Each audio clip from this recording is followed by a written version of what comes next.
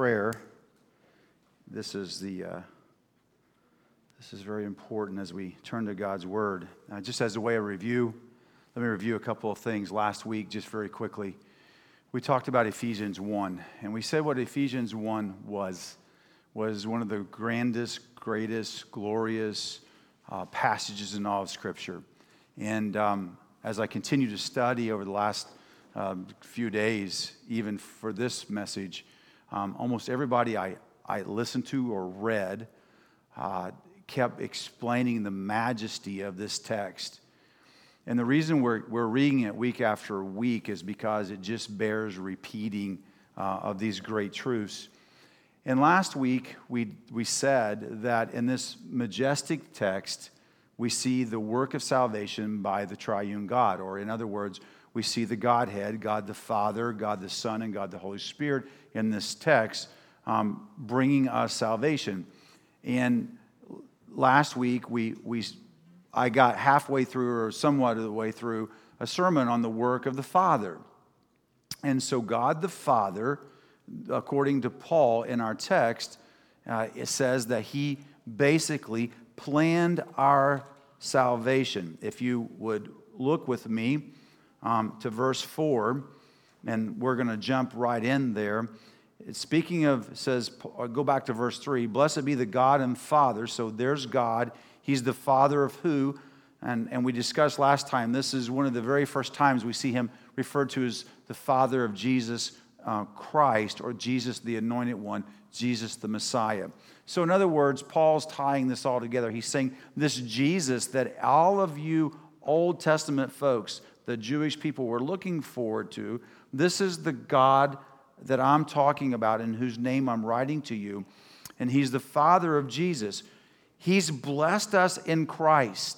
Now there's two words, those preposition in, I hope to make a point of this morning. But it's in Christ. Then he says He gives us a spiritual blessing in the heavenly places. And in verse 4 it says, even as He chose us, again, preposition, in Him, and then before the foundation of the world. God, the Bible has this great doctrine of the sovereignty of God, that God's in control, and so God chooses us. And last week, I hope you took away, no matter where you fall down on this great doctrine, is that God loved you and knew about you before He ever created the world, and He chose you in Christ. He loved you. It was something He decided. This was God making a choice, and He was, in other words, choosing you. And I sure hope that you understood that it was in love. It was nothing that you do or that you can do. It's nothing that is meritorious, is with merit, meritorious. It's nothing that is because of our merit do we gain God's love. You understand that. As a matter of fact, let me just say this. This is nowhere in the notes. I just want to start here. And I want us to all to come to understand this when it comes to God's love. You can do nothing today to make God love you less. And you can do nothing right now to make God love you more. Because God loves you unconditionally. It's out of His character. Isn't that good news? And so this God chose us. He loved us. And He set a plan. And that is the next step. He predestined us. He set a plan. What is that purpose that He set for us? And this is still from last week's sermon. In verse 4, it says, He chose us in Him before the foundation of the world, that we should be holy and blameless before Him.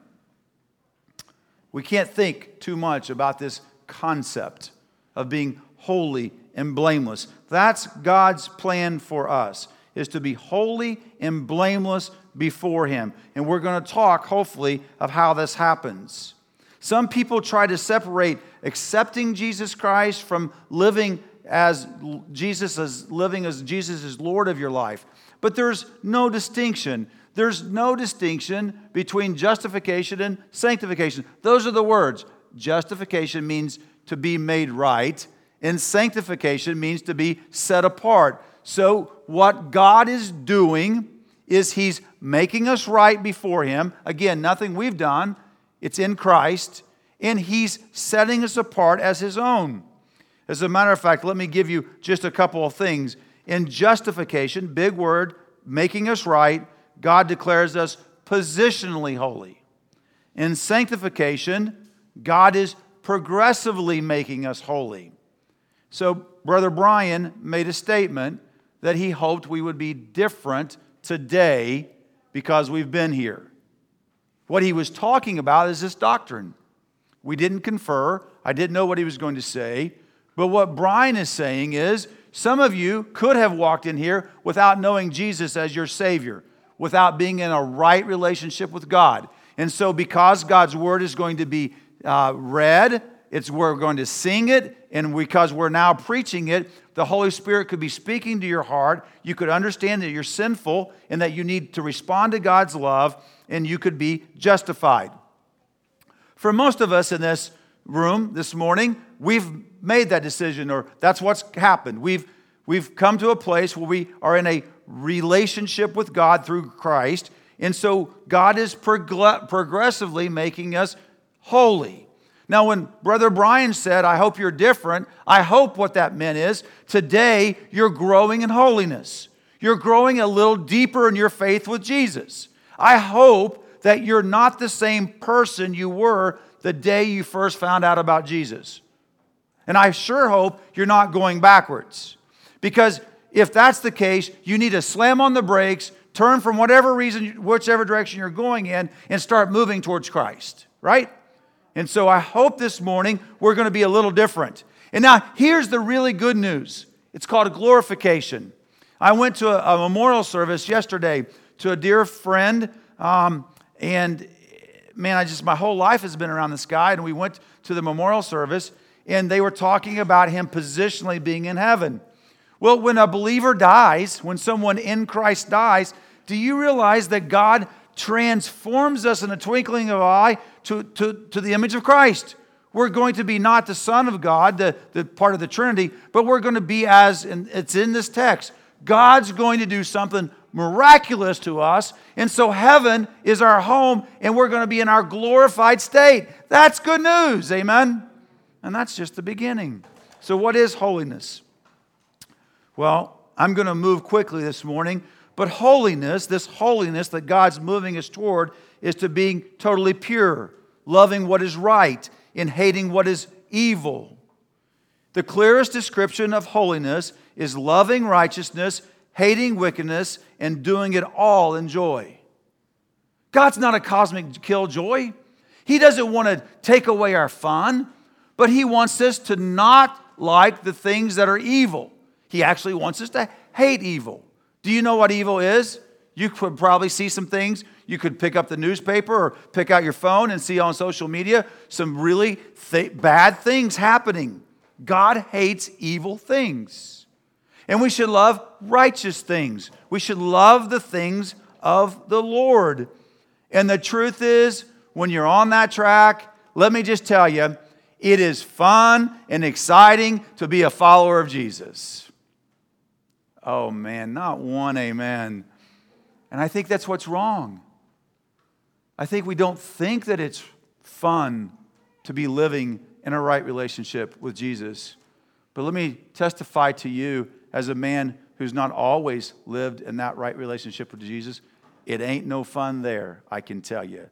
What seems like fun for a second sure fades fast. So the other thing that he's doing in verse 5, we're continuing to move right through this text, is it says that he predestined us for adoption as sons through Jesus Christ. Predestined. It means, so if God chose us, He has set a plan out for us. He's established a plan for our lives. Now, that doesn't mean He's creating robots. It just means that He's created this plan and that He's going to use these things in our lives to bring us to this plan. And I want to give you the secret this morning because it's one of the misquoted verses in all of Scripture. So please, if you have your Bible, if you have your phone, I want everybody that can read this morning to please turn to Romans. And if you can't read, look over the shoulder of somebody else, and they're going to explain it to you, kids, because I want you guys to understand this. in Romans 8:28. This is good news.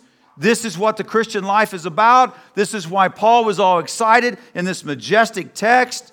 He's talking about this. And so what is he predestined us to? In other words, what's the path he set out for us? And here's one of those misquoted verses from the Bible. And we know that for those who love God, all things work together for good, for those who are called according to His purpose. Now I want to stop. Verse 28 is misquoted, and it's misquoted by Christians more than anybody, but the world will say this. When something happens, the world says, well, you know all things work together for good. That's not what the Bible says. All things do not work together for good. Amen? I'm just going with what the Bible says. So let's look at the text. It says that we know that all things work together for who? For those who love God. And for who? For are called according to His purpose. Well, what is His purpose? Let's go to verse 29. For those He foreknew, He also predestined to be conformed to the image of His Son. Jump down in verse 30. And for those He predestined, He called. From those He called, He justified. And from those He justified, He also glorified. Do you see it? He's turning us into the image of Christ. He's making us more like Jesus today so we can be like Jesus for all of eternity. Holy and blameless as sons and daughters in Christ. This 8th chapter, don't leave it. Please don't leave it. Because I want you to see in verse 15 of this same chapter, for you did not receive the spirit of slavery to fall back into fear, but you've received the spirit of adoption as sons, by whom we cry, Abba, Father. Abba, a tender description in the language of the day, something like daddy or papa.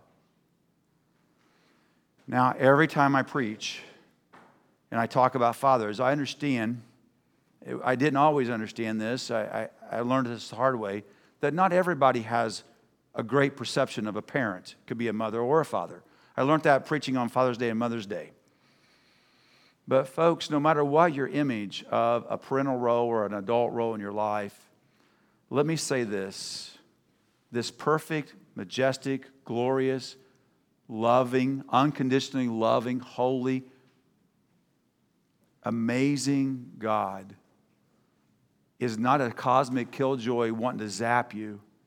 He wants an intimate relationship, and He's adopting you into His family to the point that you can cry, Abba, Father. Have you ever, if you've never experienced, maybe you've seen it, when a little kid gets in trouble or is in need and they run to their daddy. One of the toughest things that as an adult parent that I have found, meaning a parent, I'm still a parent to Courtney and Emily as an adult male and they're adults, is I can't fix everything. I have to tell you, I used to love it when the girls would run to me and I could fix their problems. Although sometimes that creates monsters, but because there comes a point in time, Daddy can't fix it. But let me tell you something about God our Father. When you're in that situation and you don't know where else to turn, we can run to the throne room of heaven and we can interrupt the King at any time and say, hey, Dad, I've got a real problem here. As a matter of fact, when Jesus taught the disciples to pray, He said, you pray like this. How did He say, oh, great and glorious God? And no, He said, pray like this. Although that's great to recognize God in your prayers that way, but He taught them to pray first as our Father in heaven. Just term of endearment, a relational God. Do you get that this morning? God loves you and has set this course for you to be His child. Everything that is His is yours. do you really understand what that means? Everything. And then we move to verse 6. Go with me to verse 6. And again, I apologize. I'm moving fast, or we will be like Martin Lloyd-Jones. I looked it up. Dr. Martin Lloyd-Jones spent like almost 200 or 300 sermons in the book of Ephesians. We aren't going to do that. He took like every word. But notice in verse 6 it says that to the praise of His glorious grace with which He has blessed it in the beloved. The reason we're bookending our worship service, at least for the next couple of weeks, with the doxology and Gloria Patri, the glory to the Father, is because we're here as a family to worship. We're here to worship this great God who is our Father. And so I want to ask you this morning, what are you worshiping? Where is your attention? And this may be again, this is not even really the message I'm working towards, but it may be just a good gut check for all of us this morning. Just think about the last 167 hours. Where were your time and attention? What had priority in your life? And did it start with God? Were you living as a praiseworthy creature to this holy and magnificent God who has adopted you in Christ, who's made you holy and blameless in Christ? Maybe, as I suggested last week, we should begin by thanking God that you've chosen me. Thank you, God, for loving me. Thank you, God, for making me holy. Thank you, God, that you don't look at my sin and my faults, but you want to make me blameless. Thank you, God, that when I die, I'm going to be exactly who you want me to be, conformed in the image of Christ, not because of my merits, but because of what you've done. Thank you, God. So how's that possible? Well, look with me now to the work of the Son. That's this week's message. And I've got about 10 minutes to do this. And we're going to get through this. Look at verse 7. In Him. Okay, I'm going to stop. Now, I've said this repeatedly, but I want you to get the point. There's this preposition, in Him. Let's look real quickly. In verse 3, it's in Christ with every spiritual blessing. In verse 4, He's chose us in Him. You can keep going. I'm probably going to miss one. In verse 6, it's in Him. It's in the beloved. In verse 7, it's in Him we have redemption. We go on down to verse 10. It says that He's united all things in Him. In verse 11, in Him we've attained an inheritance. Go right over to verse 13.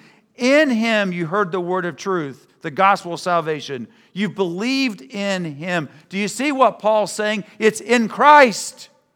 And so we move to this next phase of the second person, the work of Christ or the work of the Son. If I would ask you this morning, what's your greatest need this morning? What would you say? I have to ask you to really ask yourself that question. Because when I talk to people and when I talk to people and people talk to me, I hear a lot of needs come out. I need this to go better. I need more of this. I need whatever.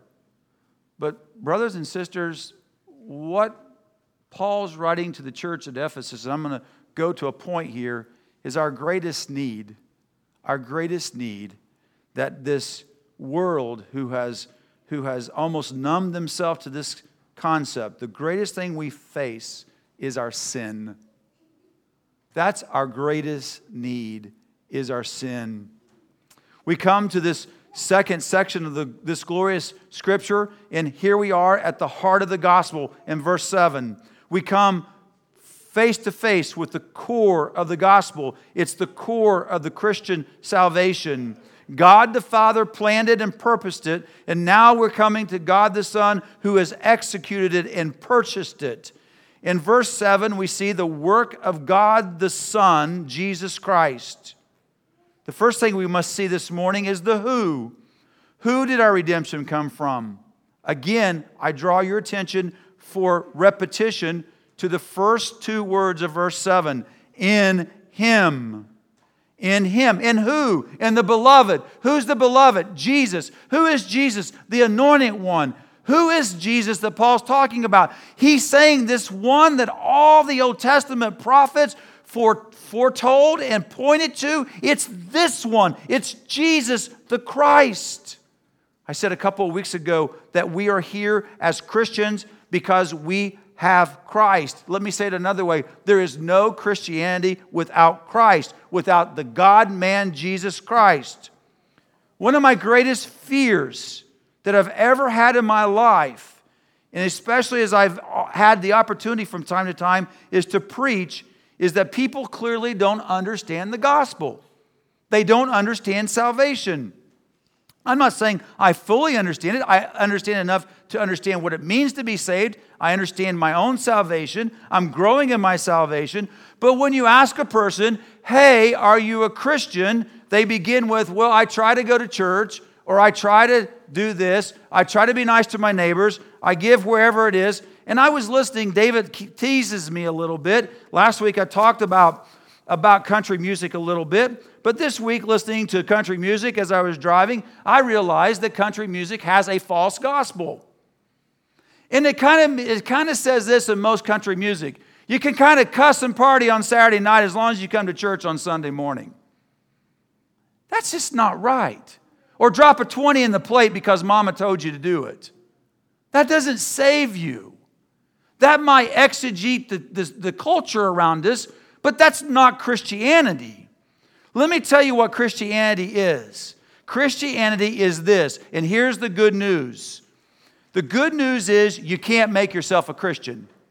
The good news is you can do nothing to save yourself.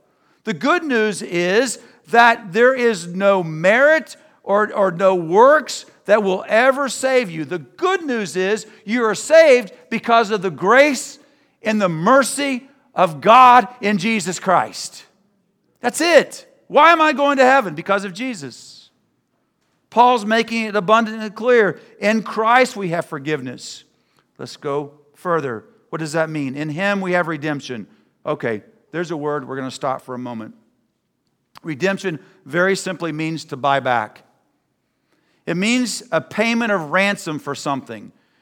The illustration's real easy. Have you ever been to a pawn shop or know anybody been to a pawn shop? You take something worth value, you take it and get some money. But when you want to go get it back, you have to redeem it. You have to go buy it back. And to do so, you have to pay full price, right? I've never pawned anything in my life, but that's the understanding. In the Old Testament, this word redemption meant to buy a slave. Whatever the price of the slave was, you would buy them as a slave. And also it meant as in the Old Testament, you could pay someone's way out of prison. We call that bond today. But if someone committed a crime, there would be a monetary value associated with the crime. You would go and pay for their freedom. You would pay for their crime, the sin they commissioned, and you could buy their freedom. In the New Testament, there's this idea that slaves were redeemed out of slavery and given freedom. So in other words, when people would go to war and they'd conquer another nation or whatever, they would take their people and they'd make them slaves. And the way they would get their freedom back is someone would have to pay a price. There would have to be a price. And once the price was paid, their freedom would be granted. Do you see where this is going?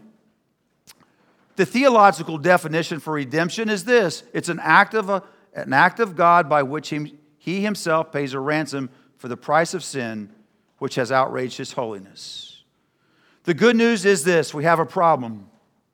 Now, I got thinking last week about my preaching, and I want to be very clear about this.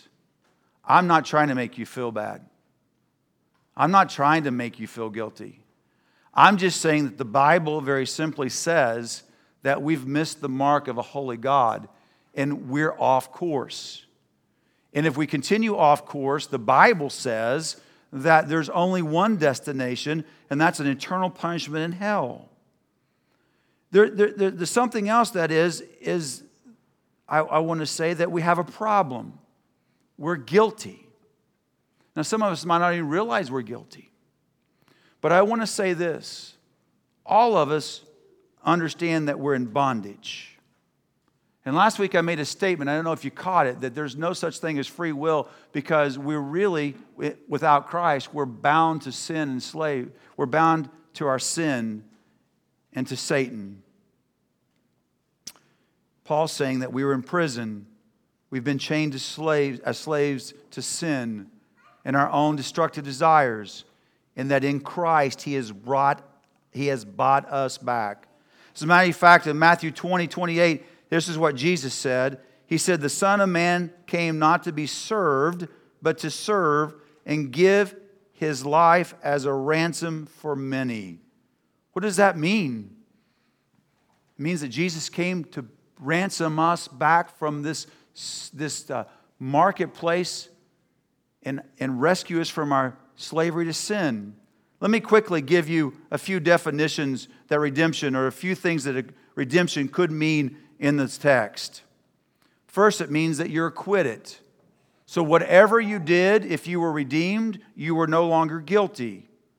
The second thing is that your debt could have been canceled. Have you ever owed somebody money and just had that pressure? Maybe it's your house, or you bought a new car, or you made a big purchase and you had this huge amount of debt, and you're just under the burden of debt. When redemption is applied to this debt, it means the debt was canceled. It was paid in full, or it was forgiven. So you're no longer guilty. You're forgiven. The third thing is you've been reconciled. Have you ever been estranged with someone that you're kind of out of sorts with them? Have you ever had that to come back to being in a good relationship with them? In other words, you've reconciled it. You've made it right. That's what redemption means. The fourth thing that redemption could mean is adoption. In this Roman period, if you could go get a slave, son or daughter, and make them a part of your family, and when they became a part of their family, everything their family had was yours. You were entitled to it. I was thinking about my sister and my brother-in-law who adopted my niece. I still remember the day in October that she was born, and they brought her home. And I'm so impressed by my sister and my brother-in-law, because if you would see Mackenzie, she's very dark. She's of African American descent, and she's being raised by two of the whitest people I know. But there's no difference in that home about who Mackenzie is. She's their daughter. Everything that is there, I've never even heard him talk about this until she was older and wanted to know. And the fifth thing that redemption could mean is to be set free. Again, I want to hurry, but do you understand what Jesus is doing in this redemption, the salvation? You've been acquitted or forgiven. Whatever you may have done or will do in the future has been forgiven. You are reconciled to this holy God. You who are not holy, you who are not blameless, are now holy and blameless. You have been reconciled in Christ. He has adopted you out of the slave market and made you His own son or daughter. And He said, everything in my kingdom is now yours. This great inheritance. And then finally, if we want to talk about being free, He set us free. We're no longer shackled to sin and shame and our destructive selves. Now, we're not completely glorified, so we fight that battle. We're getting better, right? We talked about it at the beginning. But here's what happens. Jesus has done that. How? In the text, through His blood. 1 Corinthians 6:20 says, you were bought with a price, so glorify God in your body. Titus 2:14 says this, Jesus gave Himself for us to redeem us from all lawlessness, to purify Himself a people for His own possession. Hebrews 9:22 says this, under the law almost everything is purified with blood. Without the shedding of blood there's no forgiveness of sin. The Bible says in Romans 6:23 the wages of sin is death. But notice what it says, the free gift of God is eternal life. So here's the key point. How do we get redeemed? What price was paid? It was paid by the precious blood of Christ. That's how it was. Sometimes I wonder if we believe that Jesus is just Captain America, the Marvel comic person, or the Green Machine, or the Green Lantern, whatever that is. He's not a mythological figure. He's not a movie star. He's the second person of the Trinity, the God-man, God incarnate, who came down, who shed his blood on the cross to pay a debt we couldn't. Do you really understand? It cost everything. It cost everything. And so, brothers and sisters, this morning, I'm out of time. In our little book study this week on the gospel, some of you joined the call. Is that here? Yeah. I'm going to go ahead and take the time. Forgive me. On page 67, Dr. Ortlund, and I believe this is, the reason I want to bring this to our attention is because I'm afraid this is the form of Christianity most churches, I'm not indicting churches, so please understand I'm not pointing fingers. I'm just saying I'm scared. I'm concerned that this is how most of America sees Christianity at this point. On page 67, he calls it a moralistic, therapeutic deism. So he says this is the message. That God exists, so they believe in God, and watch over human life on earth, a quasi-sovereignty. God wants his people to be good, nice, and fair to treat each other. In other words, the golden rule, do unto others as they do unto you. It sounds biblical, right? 3, the central goal of life is to be happy and to feel good about oneself. Well, God is love, and God wants a perfect plan for you. God has a perfect plan for you, and he just wants you to be happy. God doesn't not want you to be happy, but 4, God does not need to be particularly involved in one's life except when he's needed to resolve a problem. When we ask for prayer, and please continue to pray for Aunt Mildred's colon. I'm not diminishing that. Please, I'm not. But God is not a grocery store, and prayer is just not to get our ways. He's not a genie. And 5, good people go to heaven when they die. The Bible says in Romans 3:23, there's not yet one good. This is a counterfeit faith. If you have that little book at home, I want to encourage you, if you've never read it, please dig it out and start reading it, a page at a time, a page at night. Again, I'm wrapping up here. What is the real salvation? It hit me yesterday. I want to use another song. If I were to die, I want it to be at my funeral. I believe. I can only imagine what it will be like when I walk by your side. I can only imagine what my eyes will see when your face is before me. I can only imagine. Surrounded by your glory, what will my heart feel? Will I dance for you, Jesus, or in all of you be still? Will I stand in your presence, or to my knees will I fall? Will I sing hallelujah, or will I be able to speak at all? I can only imagine.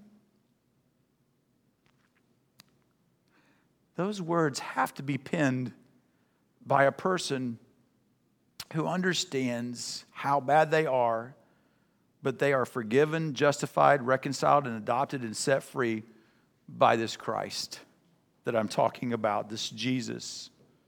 And with each passing day, that song means that we're being conformed into the image of this Christ, as Romans 8 says. I think it's when you come to this place this morning, and I don't know about you, it kind of feels a little odd in here. Maybe it's because my grandkids are running around, but I don't know.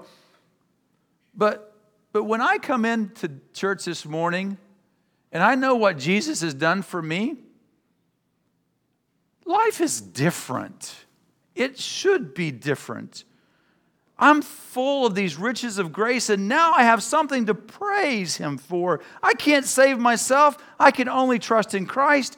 And I can do this because I know that nothing shall separate me from this love of Christ, because I'm in Christ. And now I have something to sing about. And now I have something to live for. And now I can press on and keep going until God calls me on, because I'm in Christ. I'm in Christ. No matter how bad the world gets, no matter how great a pandemic may be, no matter how much financial ruin can come to me, no matter if I'm in chains, no matter if I get cancer, no matter if I've got some terminal illness, I can be like this because I can only imagine that one day when I shall see His face, surrounded by His glory, all this sorrow will erase.